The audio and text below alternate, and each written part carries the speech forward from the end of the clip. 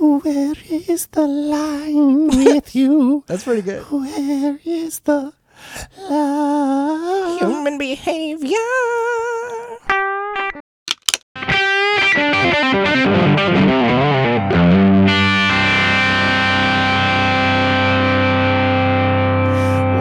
You know what, man? I love you and I love doing this show. Let's Me too, freaking buddy. do this show. Big day. Huge day.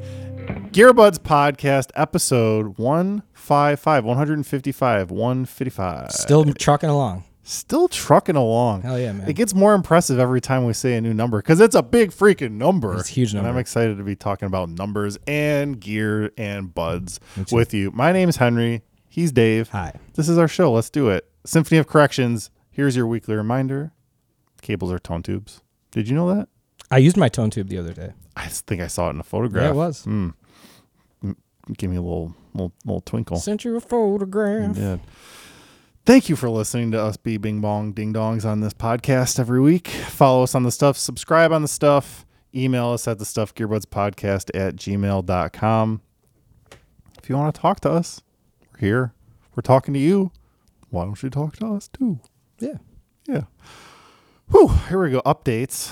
I guess this is like this whole section is supposed to be updates if you're new to the Symphony, but we've just changed it into whatever. We got some updates today? I don't know. I just kind of wanted to check in on a couple things. I just wanted to say, still really like playing that 12 string. Yeah, let's talk about Pretty the 12 cool string. guitar. It's not out here. No, it's not because the Lester The came Les out. Paul was out, yeah. And I just wanted to play. I do think actually it's smart that you leave out, because you always do have a guitar out here in the main room, but then you've got your guitars. They're not in cases. They are on the stand out there in the other room. So that's kind of, it's just a cleaner kind of vibe out here. It's just whichever guitar I'm playing right now. you know? Yeah. Did you play Sometimes the 12 sometimes the acoustic will be out at the same time as an electric because they're sort of like in different areas. Since I picked up the Lester, that's all I've been playing, just because that's my guitar. Yeah, so that thing's awesome. But I'm happy to have the 12. Still kind of want to change the pickups, I think, because I just don't like how those ones sound. Oh, you know what? This made me think too, and it's a problem, but now that I have a 12 string at my disposal, I kind of want to have a baritone again. Let me go back to strings real quick. What did you get for the 12 string? Just while we're on the topic of brands. It's hard for me to remember. I bought so many different types of strings. I think with those, I want to say, I'm getting a weird reflection that's making my eyeball hurt. I think with those, I might have gone Ernie Ball. Okay. Straight slinky. Yeah. Just curious. Foreshadowing, got a little Ernie Ball update later. Oh, good. Because those are a better price. Ernie Ball has nice prices, I feel. And like. you know what? They're just, you can't go wrong with an Ernie Ball slinky. They're gonna go. I have a gripe against Ernie Ball, but we'll get back to that. Why? What's your gripe against Ernie Ball? Well, I've never had bass strings break except for Ernie Ball. I can't say. I'm not speaking to the bass strings. I'm just purely talking guitar strings. It's a brand. I mean, they but failed Ernie me. Ball slinky is like the guitar string. I know. Jimmy Page and every freaking star. Well, you guys change your strings a lot more often too. We gotta. So going back to the baritone thing, this gets me excited because I know you had a baritone for a while. The Mike Mushock signature. That guitar ruled. Well, very good guitar. Maybe you need another one. I can't because I got such a smoking deal on the first one that I then flipped around into something razzmatazzy on the back end that I'll never get the same type of deal that I got. Are those on the first pricey? If you want to buy one, everything's pricey. If you want to buy one, in general, like what are we talking here? I haven't looked, but I would imagine that those are at least. I would maybe a bit less than that, but a lot more than I'd be willing to pay. Yeah, I remember that thing. That was a great guitar. Instrument. Would you? I mean, I always want to send you a baritone. You've been buying guitars hand over fist lately. I don't want to send you too much. Hand over fist. I bought one. I know, but it just feels like it because I've bought 0 in the last. Yeah, I got it. Well, and I have sold some stuff. I still want. If Stingray ever freaking gives me that Aria back, I'm gonna sell that bad boy. Sure. Maybe he's playing it. Maybe he's writing a new album. Freaking Houston doing cool music stuff. Who knows? What would you get? I mean, if you're talking baritone, let's hypothesize. I love the Jerry Jones, which is the sort of like boutique-y remake of the Dan Electro from the 90s and maybe 2000s. I don't think he makes them anymore. But then there's like a cool vintage Gibson, of course, which is always what I think about. The Les Paul baritone? Because I've seen that. Maybe like it's a rare bird. Like at one of the double necks or something, like get wild. Ooh. Now, if we're talking price, I mean, you're going to go budget with it? Like, you're like, I might use this thing a few times, or do you think this is going to be like a big purchase? I'm still kind of, I kind of want to get something good. I've been sort of threatening to get rid of a bunch of like 3 things, then get one good thing, and now I'm like I have gotten rid of a handful of things, and I still haven't gotten the one good thing. Sure. So it's like now I'm like, well, maybe I just get, like I said, get that Alvarez and that Aria in the mix, throw those at them, and maybe get crazy and get like a weird double neck like I've always wanted. Because could you imagine? But it would be, can I get a signature Gibson double neck, but it'll be a 12 string and a baritone? That'd be cool, man. Can you imagine? I kind of like that. You know what I was thinking about though too with the baritone? What am I going to tune that to? What was the Mike Mushok tune to?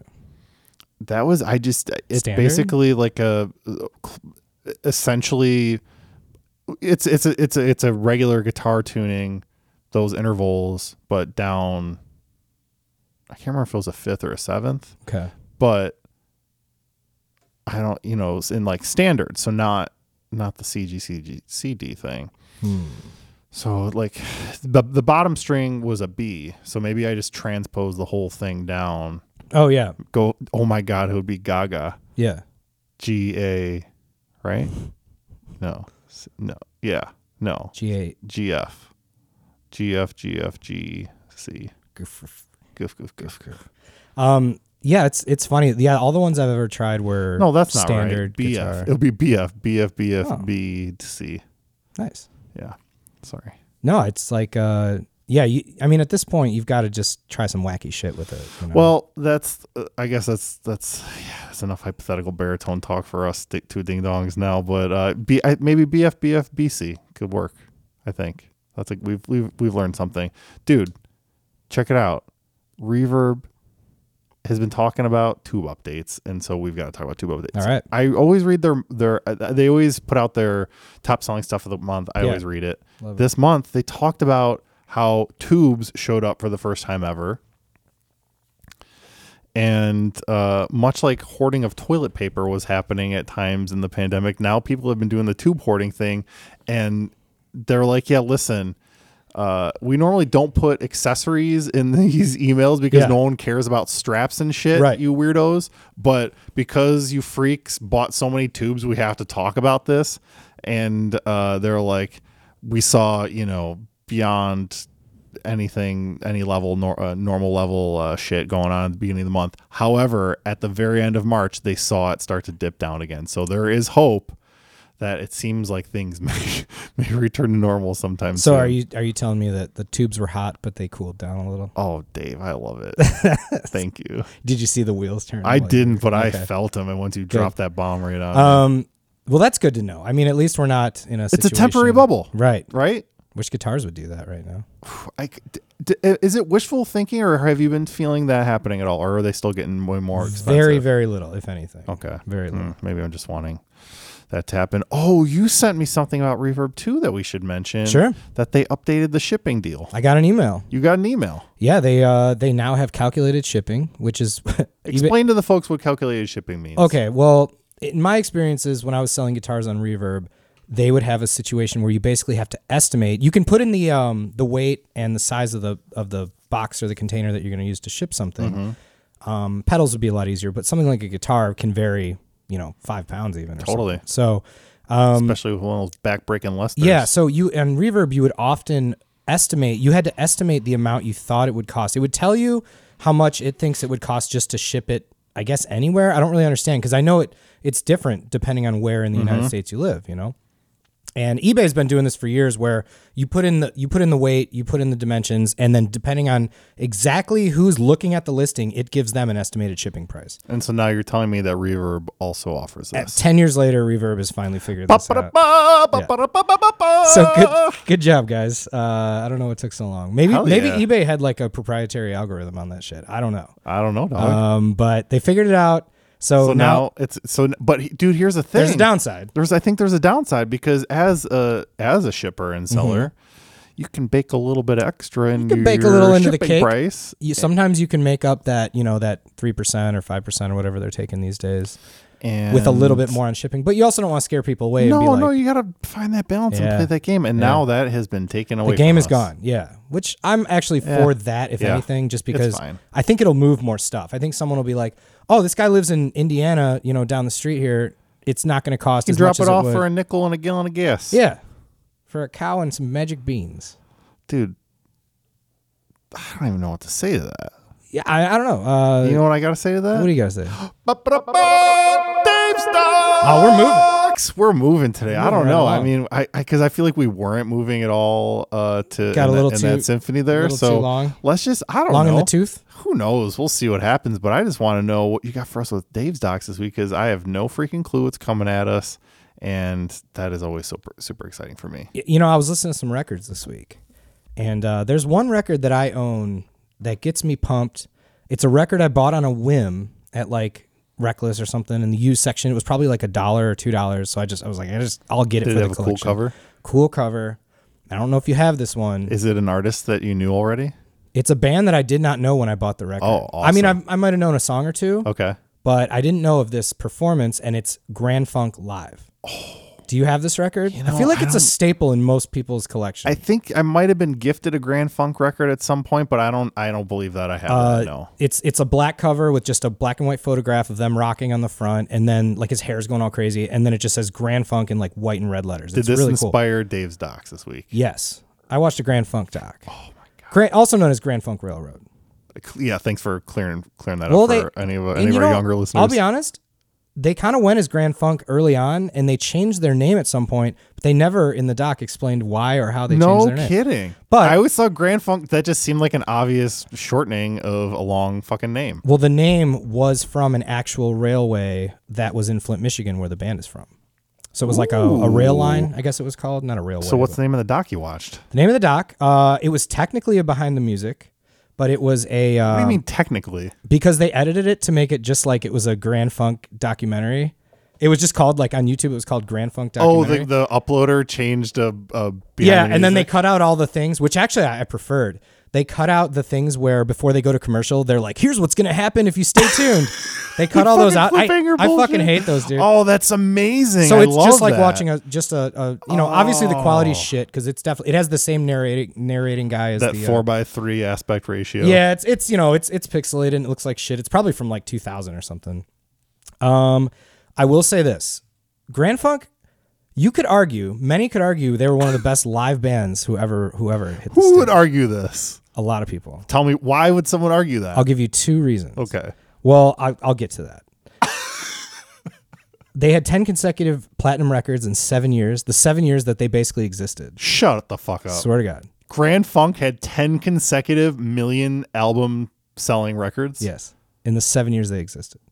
All of their records went platinum? What? Dude, check it out. Grand Funk. Trio from Flint, Michigan. Only a trio, by the way. Name 5 Grand Funk songs. I only have Grand Funk Live. It's the only one I have. I can think of we're an American band and that's it. They also did dude, they were the people's band. So you have to understand. There was a lot going on in Flint, Michigan in 1969. I'm calling shenanigans, good sir. I feel like I'm living in some sort of alternate universe now where Grand Funk somehow matters. I just report the docs. Check this out. They were managed by a guy named Terry Knight who ends up totally fucking them over. So they got their big break. They were basically like, they played in other bands. 2 of the guys were in one band and then they had to find the bass player. Then they started jamming in a garage as like a trio and they were literally like a garage band. If you've listened to them before, to me, if you haven't, they kind of sound like their early stuff especially sounds like kind of like Chicago, but like the heavier Chicago stuff. Sans horns, but similar vocals, similar kind of like really groovy, like funk and kind of a party band, right? So they get a massive party band, yeah, totally. So they were named after the Grand Trunk Railway in Flint. So that's where the name came from. It's a fucking pun. Of course it's a pun. Yeah. Oh. Dude, this band rules. Check it out. So they get a massive gig at the Atlanta Pop Festival. Zeppelin played that day. And they opened up. They opened for Zeppelin? Well, kind of. It was a festival, so there's probably Yeah. a lot of bands. But there was like more people than they could see. Like it was just like 100,000 people or whatever. You know what? As far as I'm concerned, if you played on the same stage as that band and that day, you opened for that band. Oh, I'll get there. Okay. I'll get there. They fucking crushed it. Everybody loved them. They showed some footage from it. Dude, they were great live. Like they were good musicians. They rehearsed together, and it was a power trio. Like it literally was. I can't believe I hear didn't they have a keyboard player on the records? They got one later. Okay. Yeah. I should mention Don Brewer on drums, Mark Farner on guitar. He was kind of the guitar player singer. I've never heard those names before. Yeah. And then who's the bassist, bass boy? I know I'd had it in here somewhere, but it's so hard. Oh, Mel Shocker was his name. Mel Shacher is how it's spelled, but it's Shocker. So anyways, TB player. So here's the deal. Their manager was kind of a friend of theirs. He was in a band with them before they formed Grand Funk. He worked for Capitol Records. And he didn't at the time that they knew him, but then they were like, hey, Terry works for Capitol. Let's like get him come check us out. He sees this Atlanta pop thing. He's like, all right, you guys are fucking great. Let's do this. Capitol time, baby. So here's where the shenanigans really start, dude. Oh boy. He works for Capitol. So Capitol signed him on the label, not the band. What? So he got 100% control of like what was going to happen no. on their contract. They were like, well, we're just happy to be like playing music. Yeah. Really classic story, but also like really fucked up, right? So they signed him to the label, not the band. They didn't think anything of it. 3 weeks after Atlanta, they released their first album. Was it how many records did they say? How many records the contract was? They didn't really get into specifics. I'm guessing it was just like as long as we want to keep you around. Boy. I don't know. I mean, that's the thing. They signed their manager, not the band. So I don't know. I've never heard of such things. I haven't either. It kind of blew my mind. So this is still 1969. So like the world is a fucking weird fucking place. All this shit is like you can either make a ton of money in the record industry or you can make no money. Get yourself a payola freaking telly. So because of their signing to Capitol, they opened for Zeppelin in Michigan. Like legit opened a show for Zeppelin. This is after the Atlanta Pop Festival thing. I feel like this is the plot to a sweet movie that I want to see. It's kind of like a Friday Night Lights thing. So they're playing their hometown crowd. Yeah. The crowd is going apeshit for their band. Dude. Peter Grant was pissed that the crowd was like gonna overshadow Zeppelin. Like Zeppelin, like they said Zeppelin like might not have wanted to come out that night. Did you mention what year this was? 1969. Oh, this is height of Zeppelindom. I know. Their ascent. I know. Check this out. So Peter Grant was pissed. He actually, and here's the cool thing about these behind the musics. They have all the band members telling the stories, right? Which you can believe them or not. I'm sure they're exaggerating from 40 years ago. Mm-hmm. But he said Peter Grant grabbed him by the neck and lifted him up and was like, "Get your fucking band off the stage. Like we want them off. Like they're creating like." He's known to be a large fellow, correct? And kind of a crazy fucking thugged guy. And he grabbed the manager by the neck, lifted him up, and was like, "Pull the plug on these guys. They're fucking done. Zeppelin's going on. Zeppelin's gonna go tear this shit down." Guess what? They pull the plug, mate. Fucking riot breaks out. They showed footage of it in the crowd. No way. In Detroit, because they're like, "Fucking, this is our band, dude. Like, fuck you guys. This is Grand Funk territory. Fuck you, you fucking limeys." And they got pissed. Is that bad? I don't know. It's not that bad. That was, you know where that came from, right? No. It's a reference to scurvy. The guys who took ships over from the UK, from whatever Great Britain. Disease. No, you get scurvy if you didn't eat vitamin C, vitamin C deficiency. So they would feed them limes on the way over. Oh dear. To keep them healthy. Yeah, scurvy's a real thing. Watch out. Scurvy's real. Eat your vitamin C, everybody. Did you know that pirates didn't wear eye patches because of losing an eye? It was so that they could go up and down from being on the deck with a bunch of sun to being downstairs with pure darkness. I did not know that. In the galley, so they can just like go up and down and then just flip that shit up. That's fascinating. That's what the world tells me. Who knows? I might be that you might want to double check my facts on that one, folks. I think, but I've heard that. So Terry pulled the plug because he's like, Peter Grant's gonna fucking strangle me or shoot me in the face. So he pulled the power. He announced there's a huge fucking riot. They became legendary from that point on. So Zeppelin didn't play. I don't think so. Wow. I mean, I don't know if they went on. I doubt they went on, although it was 1969, so who knows? They might have been like, just go on anyways. So the word spread. These guys were like known as this insane, fucking awesome live power trio. That's the best possible outcome for them. Yeah. Oh, it was perfect. It was a great PR thing. So check this out. So they were like, all right, well, we're legendary, so now we're going to do a world tour. And people would literally, if they sold out of an arena or a show, people would riot that city. It was like a thing. What? Yeah, they would like rip down the box office and like fucking go insane and like get arrested if they ran out of tickets to sell to everybody. Grand Funk. Grand Funk. I'm telling you, dude, one of the greatest live bands that ever hit the stage. So then they sold on record. It was 10 million records sold in 2 years by 1971. Say that again? 10 million records were sold in just 2 years of being a band. Holy shit. Massive. And I think that was still just that first record. I'm not, they kind of get dicey on those because they have so much information. That's diamond. People loved them because they were the people's bands. They talked about Vietnam. They talked about environmental stuff. They talked about crooked politicians. Like they were on that kind of like, we're this fun party band, but we're also speaking to you like on a level. Check this out. They were the only other band in history as of that point to play Shea Stadium. Other than the Beatles. Other than the Beatles. They sold it out in 72 hours. Do you know how long it took the Beatles? 73. 7 weeks. Oh, 7 weeks, really? They asked them how they wanted to get into the stadium. They're like, do you guys want to like, get escorted in? They go, we want to fly a helicopter into the stadium. I was going to ask if it was a helicopter. So they had to. They're like, that's what the Beatles did. Literally, dude, they showed footage from this, and I'm sure it's on YouTube. The fucking bleachers are like moving up and down. Like, in like the crowd, you see it like in the Lollapalooza ones and like the, Woodstock, whatever, like the people jumping. This is on bleachers. It looks like they said they had to call in like engineers to be like, or whoever's working there to be like, we need to get in here now and like reinforce this shit. Oh my gosh. This whole fucking stadium's going to collapse because these people are going ape shit. For Grand Funk. So that was for Grand Funk in 1971. Wow. That was probably the peak of their career, unfortunately. Why? Because then they started to realize that they were getting completely fucking ripped off. They did a deal where they were only making, according to the band, $350 a week.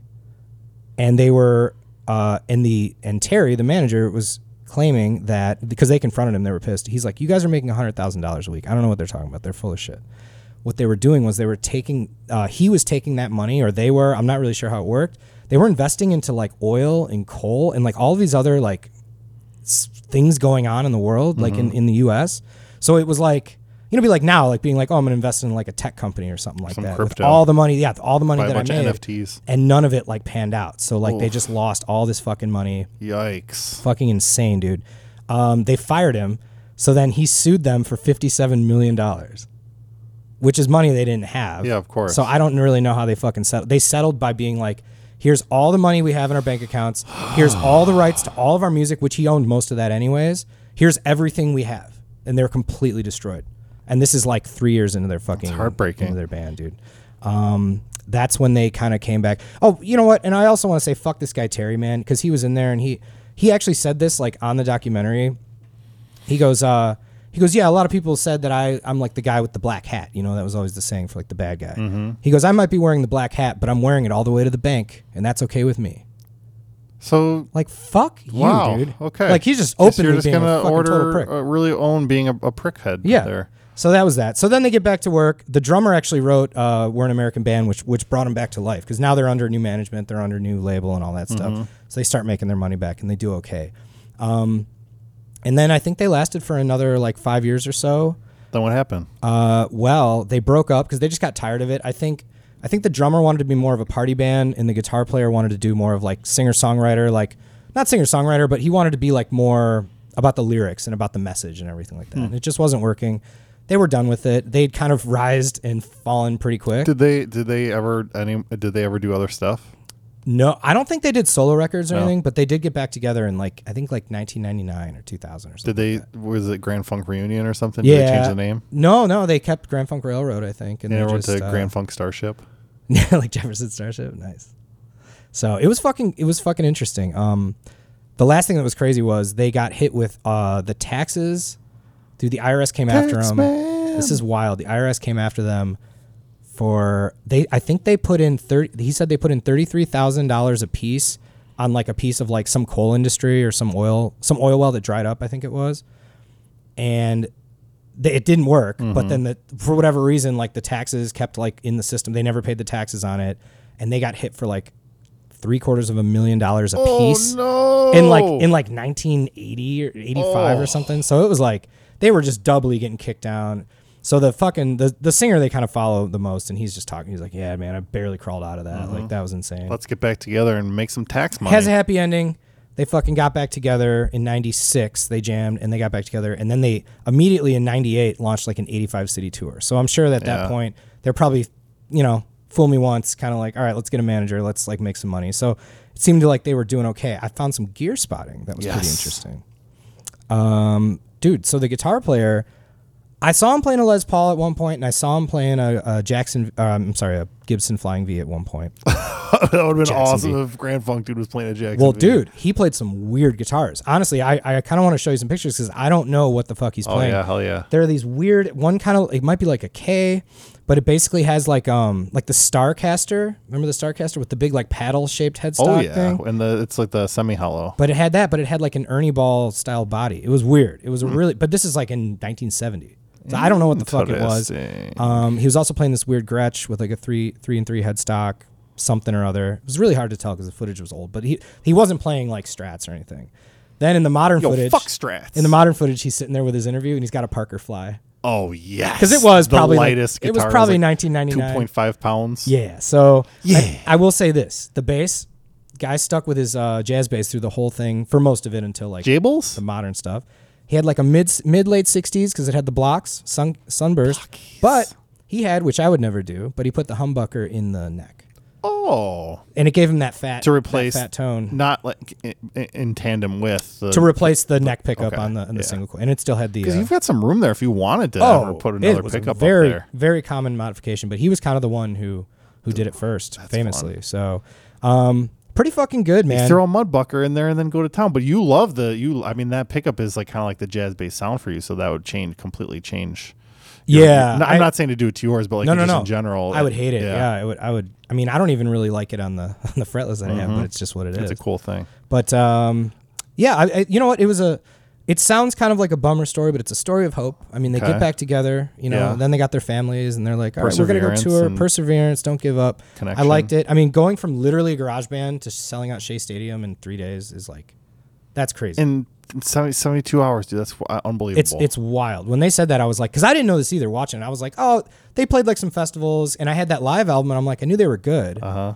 And it's funny because if you listen to that live album, the whole first track on that vinyl is just people chanting Grand Funk, Grand Funk, Grand Funk, Grand. And then they come out, bow, bow, bow, and it's pretty rocking, dude. It's pretty good shit, man. The fucking drummer's amazing. Like the band is really good. All right, hit us. What do you got? What's your totally arbitrary ranking on your? I want to give this one. It's always skewed a little with the behind the music, because it is what it is. A little 40-minute doc.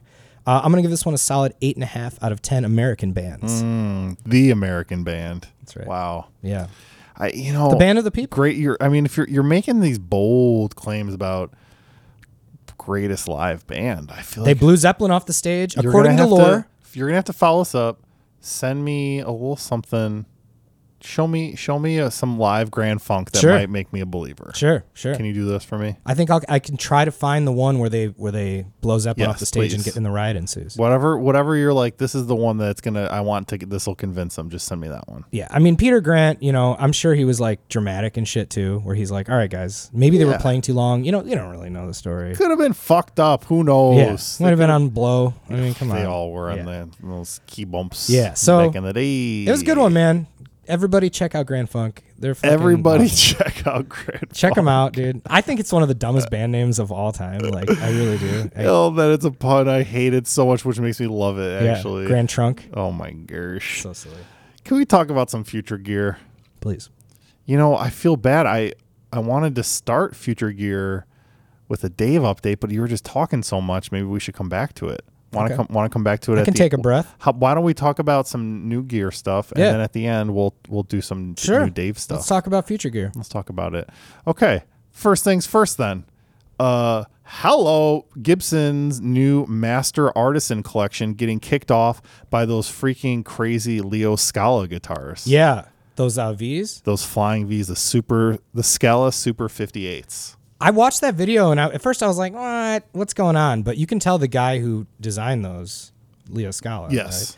Right? He knows what the fuck he's talking about. Dude, so if it sounds like you're unaware of this. I'm new to this. I didn't know until I worked at CME yeah.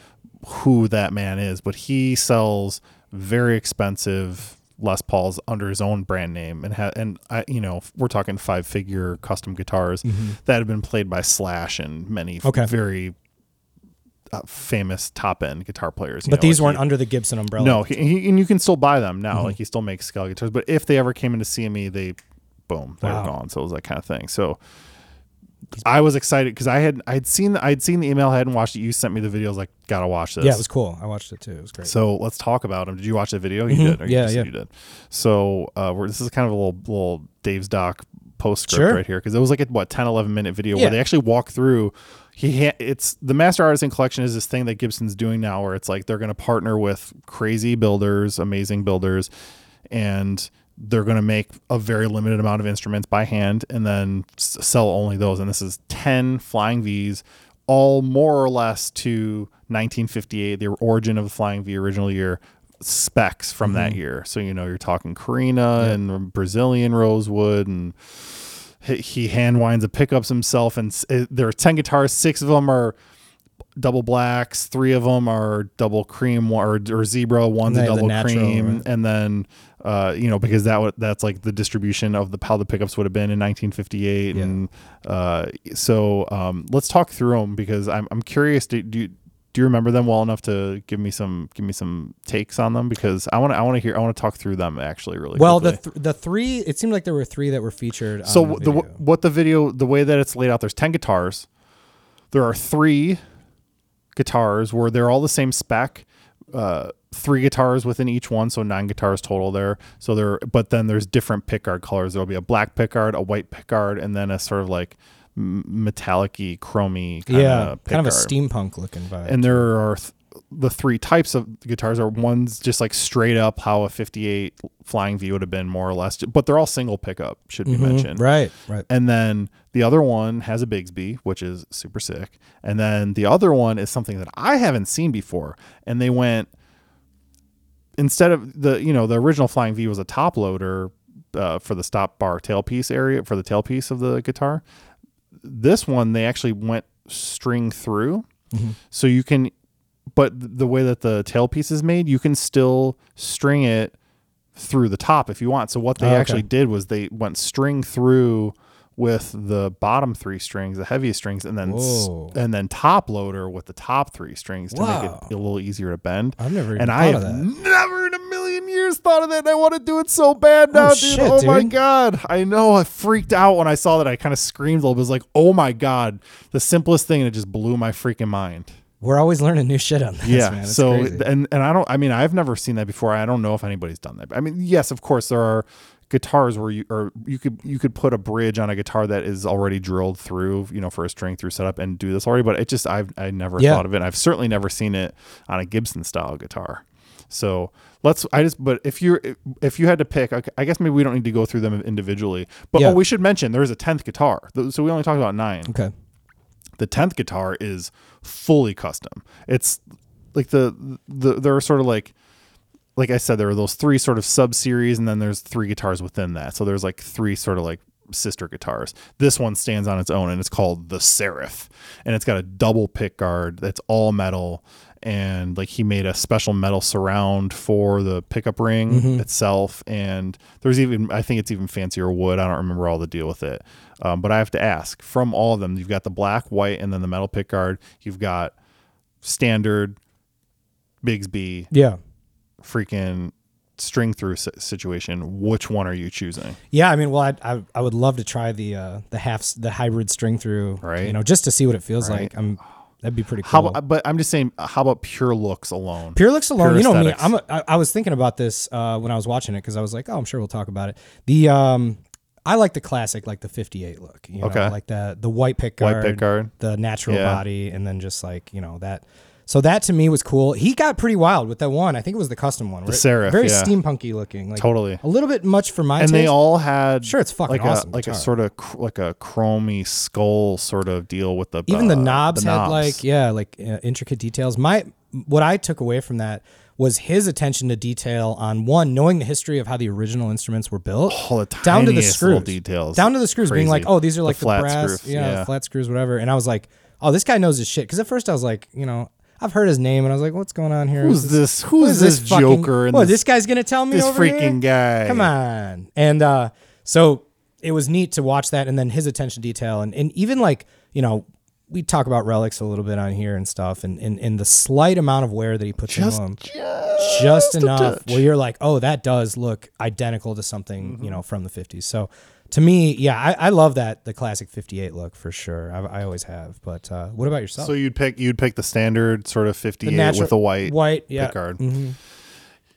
At first I was like, well, it's just like on straight up value, the Seraph is of course going to be like the expensive one. But honestly, on just pure aesthetics, I've never owned a Gibson Flying V, and I definitely have never owned one that has a Bigsby on it. So I was like, man, that's cool. Just like a mean look with one pickup. But to be totally honest, I'm so intrigued by the string through deal that I would choose that with the black pickguard.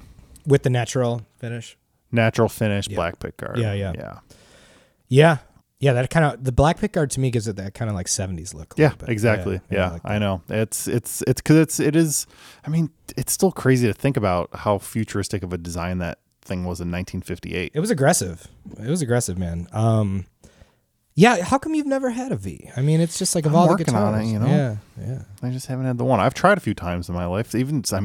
One of the first guitars I really tried to get in like my early 20s was actually the Gibson Gothic Flying V. It was like black on black. Okay, yeah, with an ebony fretboard, and it had the hotter Gibson 500T and like 498R, I believe, or maybe still the 490R in the neck. I can't remember. The black ceramic inlays? pickups. It had no inlays except for just a little crescent moon at the 12th fret. Nice. And then on the back of the headstock, it had this Edgar Allan Poe looking motherfucker. Oh wow. But that guitar ripped super hard, and I tried to make my friend sell it to me, and he wouldn't. But I've tried. I want a V, but it'll happen eventually. They're just, they're even worse than an Explorer in terms of practicality because, they're a little bit bigger, and you have to have a special case. But also, just like good luck sitting with one of those. Can't sit down. That's the first thing I think of now when because I love sitting and noodling the old guitar and. You got to stand with that. It's a rock star guitar. Or you do the classical style. Yeah, like hold it straight up. But I'll tell you what, which guitar you can sit down and just strum and play like a rock star. Which one? That new freaking Nile Rodgers Hitmaker. Oh, I love that thing, man. Speaking of new gear. Dude, and props to the guy playing on that demo. That Fender demo? It was great. Incredible. I loved his style. It was awesome. He was playing just like the man himself, Nile Rodgers. So at first, I'm sure folks, you might have seen it already. Oh, almost just knocked my shit over. Fender has announced and released a new non-custom shop version of the Nile Rodgers Hitmaker guitar, the Stratocaster, and it looks pretty awesome. First of all, every time I ever see Nile Rodgers come up, and then I see his list of credits, it's just staggering. Oh yeah, the variety and just amazing amount of iconic work that man has done. But the Hitmaker features a 1960 style alder body. The story is that with the original guitar is a 1960 body, 1959 neck. Mm-hmm. This guitar, it's like they basically model it after a 1960 for this particular reissue. Olympic white, which actually they did a good job with it. Yeah, I know that you're pretty sensitive about Fender Olympic white. Well, the custom shop, I wasn't a fan of that Olympic white. The darker yellowier one? It was literally yellow. Yeah. I'm like, no, this isn't cool. But dude, you know what else is super badass? He sprayed that finish himself. Like on his guitar, he got that guitar and he was like, you know what, with like the look for chic, I want to like make this my thing. He sprayed it himself. Did he say if it was white before and he just like I don't think it was oversprayed it to make it like clean again? Because a lot of guys did that back then. They were like, oh, a little chip. But then, and we talked about this too. He put that freaking mirrored pickguard on there, and he put those speed knobs. Speed knobs is dude, the freaking speed knobs. That's like the a white speed pawn knobs. shop special, dude. But I feel like you never see that on Strats, and I kind of really dig it. The clear speed knobs, I liked it a lot. It's a mirrored chrome plated brass pickguard. Mm-hmm. I didn't know that until this. Locking Spurzwell tuners. I guess they're actually specifically, the pickups are voiced specific to this guitar too. They're not just like standard Fender off the shelf pickups. The thing I really kind of made me curious in the description of that was the body, especially for a non-custom shop guitar. They said it has more contour than a standard Strat. It's a smaller body. Yeah, it's thinner, right? It's thinner. It just all the dimensions are slightly shrunk down, which they actually also did recently with that Corey Wong signature Strat. Okay. I think he's in Wolfpack and he does a bunch of guitar-y stuff. That's interesting. It's also it's the whole guitar, the whole profile of it's sort of sanded down a little bit. Because you would find that with guitars that have been refinished too many times. Pulling the paint off. And I mean, even John has the 1960 Jazzmaster, and when you're holding it, like the top, it just seems so thin. It feels skinny. It's weird. It's like it's been sanded or whatever, but it's just like that. It feels great. I mean, it's lightweight. I'm hoping that guitar has that same kind of feel to it. So I really want to try it. Yeah, it's a handsome instrument. It's $2,500, not cheap. Well, I want to talk about the American Fender line. I'm really curious if they're going to start doing. I guess this is technically a signature model. Oh yeah. Are they going to start releasing more? Because I haven't heard about too many signatures coming out of the American shop right now. Seem like everything's kind of like the Vintera series, the reissue series, the Parallel Universe series. Yeah. It's kind of neat to see like maybe this is going to be opening a door for like another. I'm all about it. Yeah, give us more limited run signature instruments. Why not? I think they're awesome. I think $2,500 is totally fair for a US Strat. Especially, it seems like it's got some kind of cool custom features. When I saw the article at first, I was like, oh, geez, another Strat. And like the first thing I think is, I own a Strat. You've owned Strats. Mm-hmm. At the end of the day, if it's just the single coils and you're not messing with the pickups, a Strat's it kind of is, man. Yeah. A goddamn Strat. Oh. So this seems like it has a few extra Sometimes features. I forget you own a Strat, but at least it's like the fucking coolest Strat. I love my Strat. And I wouldn't change it for anything. Pink Paisley all day. But I'm watching the video and I'm going, I bet if that guy played my Strat, he could probably make it sound exactly the same as the guy who was doing the demo. Mm-hmm. So to me, I was like, oh, well, this isn't that exciting. And then I started reading about it, and I was like, all right, now I kind of want to play It's a cool guitar. It's very, very fucking cool. It gets the Gearbud stamp of double ding-dong approval. You got it. Dude, oh my gosh, you're going to freaking poop your pants because our wishes have been freaking granted. I wore my white underwear today. Oh, can't wait to watch what happens. After we basically begged for this on the show, the pedal-making gods have provided it for us because... Dave, we've talked about this ad nauseum, the freaking PV Decade guitar amp and how it was this, little crapola, couldn't give it away kind of practice amp. And then Josh Homme revealed that it was his secret weapon. And then they did the video not that long ago. And there's all this internet vibe dramas about it. Well, my friend and friends, Acorn Amplifiers have taken the PV Decade and made it into a pedal. Really? So now you can buy this. And dang it, I didn't look up the price. But not only can you use it just it's the knobs are the same knobs that are on the front. It's like a pre and a post gain and then a 3-band EQ. There's a couple foot switches on the front. Turn it on and off, and maybe you can turn on like a more drive channel, I think is how that amp works. Not only can you just use that into the front end of your amp, and I watched a really dope demo actually by this guy Demos in the Dark, shout out, or Instagram friends and such. Ooh. He does really good guitar demos in the dark, as one might assume. And he does a demo of it, and it sounds awesome, both into the front end of an amp. You use it just like you would any sort of like preamp kind of distortion-y pedal. Or it also has a speaker out, and you can run it directly, not even into an amp. It's a freaking amplifier. Run it directly into a speaker cabinet, and you've got the PV Decade. You've got a portable PV Decade. Yeah. Which is a portable amp. Anyway. It's actually probably a little less As soon as it portable. came out of my mouth, I was like, oh, actually, that is. You have a portable guitar amp. You got a tiny guitar amp. Dude, I have to get it. I'm going to buy it. So is it it's licensed through PV then? No. Oh, Lord, no. Oh, they copied But it does sound. mirror the aesthetic and controls. Cool. And I will say that the front of the amp is just like, it looks kind of like it's designed to just look, or the front of the pedal is designed to look like a sort of like a photo of the front of like a little practice amp. That's cool, pretty man. Fucking sick, dude. Oh, I need one. That's so cool. I was surprised in the demo, like it does that like kind of, he didn't play bass in it, which is honestly probably the primary thing I'd want to try to do with it at first. Mm-hmm. But the guitar stuff, it does what you'd expect, and it kind of sounds almost a little better, like a little nicer than you'd expect. But then also it like gets super gnarbar saturated, crazy, like almost into rippy fuzz territory. That's cool. Which I was not expecting and really want to try out. I would hope that they would build the circuit in such a way that it can get a little crazier than the original. You know, the original. We talk about this all the time. We just want a little extra. Just a little. I want to know extra. where the bar is so I can back off. Dude, can we go on a little bit of a tangent? Because you just made me think of something. Yeah. I just had this sort of epiphany. It might have been today. It might have been a week ago. I don't know. But I had this sort of epiphany about buying things like this.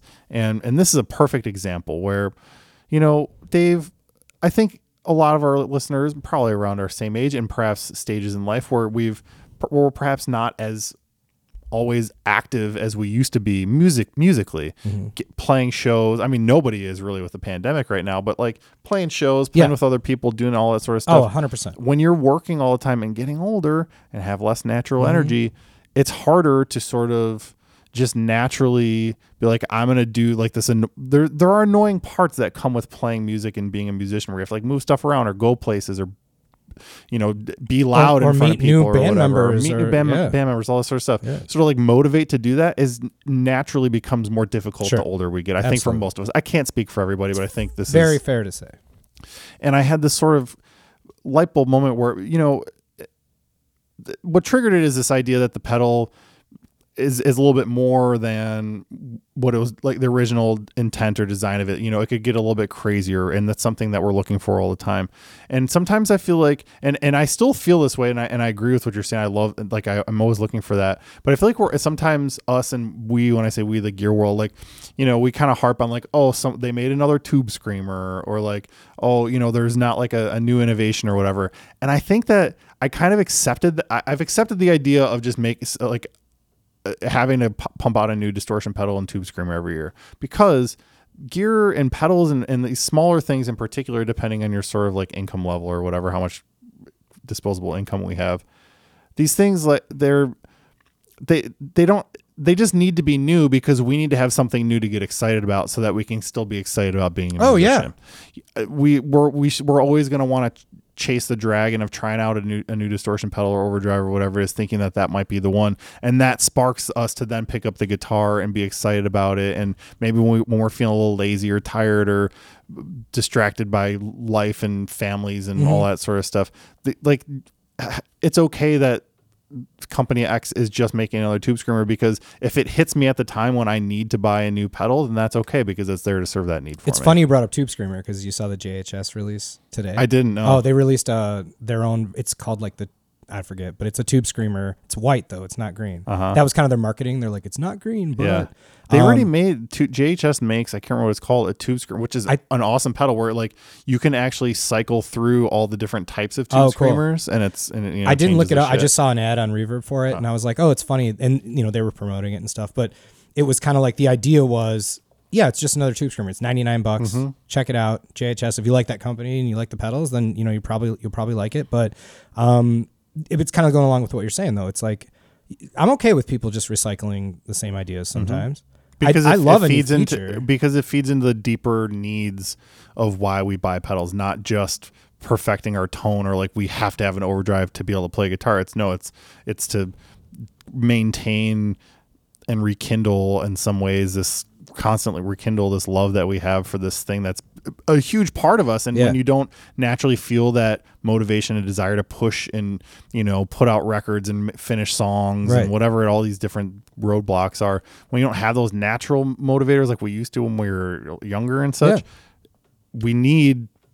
blues dads need freaking Strats to be signature Strats to come out to still be excited about playing their guitar. Just because it has 5/8 of an inch shaved off the body, maybe I want to try that thing. That's right. Now, you know, I totally agree. And you know, and like you were saying, you know, we're not going to band rehearsals 2 or 3 times a week anymore. You know, that kind of stuff where you're like, oh, I could buy something new and try it out for 4 hours and, you know, have some beers and go home. Like there's that whole idea, but now it's like, yeah, we need to, you know, maybe we're working from home. Maybe we're, you know, we only get an hour a night or an hour a week to even like plug in and play some music, you know? And sometimes it's like, oh, I could fill that hour with just lying down and sitting on Instagram. Right. And but if you have a pedal that you're excited about or some new strings or whatever freaking the thing is, like if you have that to motivate you and you have, you know, and you've got a job, because like that's what we're tired from are these jobs. It's like, well, I might as well spend some of that money from that job to make me continue to love this thing that I love. Yeah. And I think that we're speaking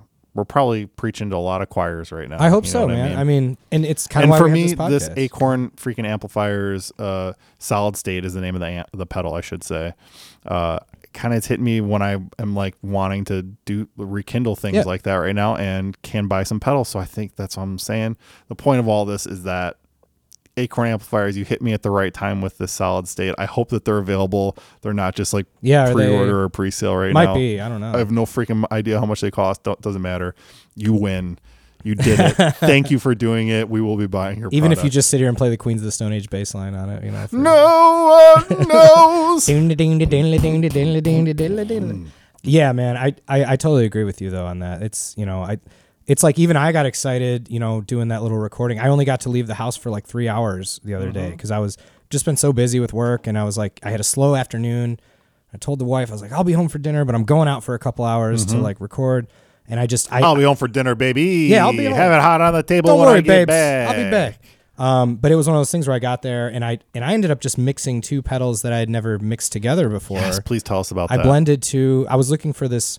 So, I fuck with the Electro Harmonics based micro synth. Love it. And I was fucking with it, and I just wasn't doing what I had in my mind. Mm-hmm. And this is honestly one of the first times I've had that feeling where I was like, I know I can get there, and I almost gave up because I was playing through it, and that fucking thing with all the sliders. I mean, you can sit there for 4 hours and like come up with different tones. You sit there for the rest of your freaking life. life. It's crazy, dude. So I started messing with it, but I was kind of like, well, this one does this, and this one does that, and stop frequency and start frequency and all that fun shit and sliding it. And I was just like, it was too like funky synthy sounding.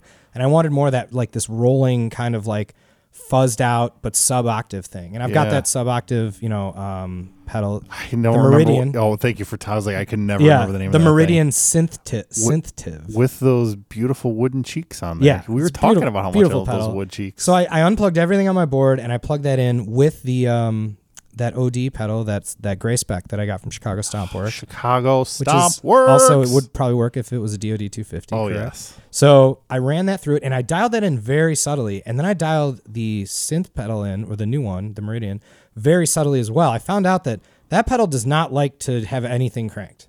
Like it just sounds bad. If you looked, all my things were like right around noon, and the volume was up. But then like all the little, there's 3 other knobs. Sure. And they were just like, nothing was like going crazy on it. And then I played that with the gray spec, and I was like, holy shit, I think I got it. And it was this like really crazy sub-octave. It was the sound I was looking for. And that just got me inspired to be like, all right, now I can work on this part and write this thing. And I doubled a part that was a clean part with the sub part, so we can blend those. And it sounds super good. You sent me the files. I listened. Thanks. To them. Yeah, and it was just recorded super basic. No plugins or effects on it yet. So not yet. They got to wait for the mix in. We'll mix it in. I want to say too, I love that. A lot of times, I think with pedals, especially in those types of crazy sounds, it's often sort of letting the cart lead the horse. Like it's like, oh, we have to use this. I like have this pedal, and it's like, oh, I created this sound accidentally, sort of by happenstance, and then now I'm like form a sound or a song around it. But it's like you were like, oh, I've got this sound in my head, and I'm gonna like try to achieve that sound, and then after experimentation, you got to the sound that you're looking for, which I'm sure that's so cool. I'm sure you and a lot of pedal enthusiasts have had this. Like I'm just still kind of like new to pedals. I'm like a sophomore in high school to pedals. Like I don't. You've had them for a minute, but you're taking it to the next level. I haven't even driver's ed yet. And I'm looking at like guys who I played with all through college and all through this, and I've always played with guys who are like crazy pedal collections. You have an insane pedal collection, and I'm always wondering, like, do you get a sound in your head that you can recreate, and do you spend the time to dial it in, or do you just say like fuck it? Like, where's the line there? You know what I mean? Where is the line with you? Second time I got to sing that. Oh, what? Yeah, it was nice. The answer to your question, it is that. Sometimes I'm in my head, I'm like, okay, I know what a digital delay sounds like, right, and I just want that kind of thing to fuck around with. So then I'll or insert whatever effect here, spring reverb or what phaser, whatever the fuck.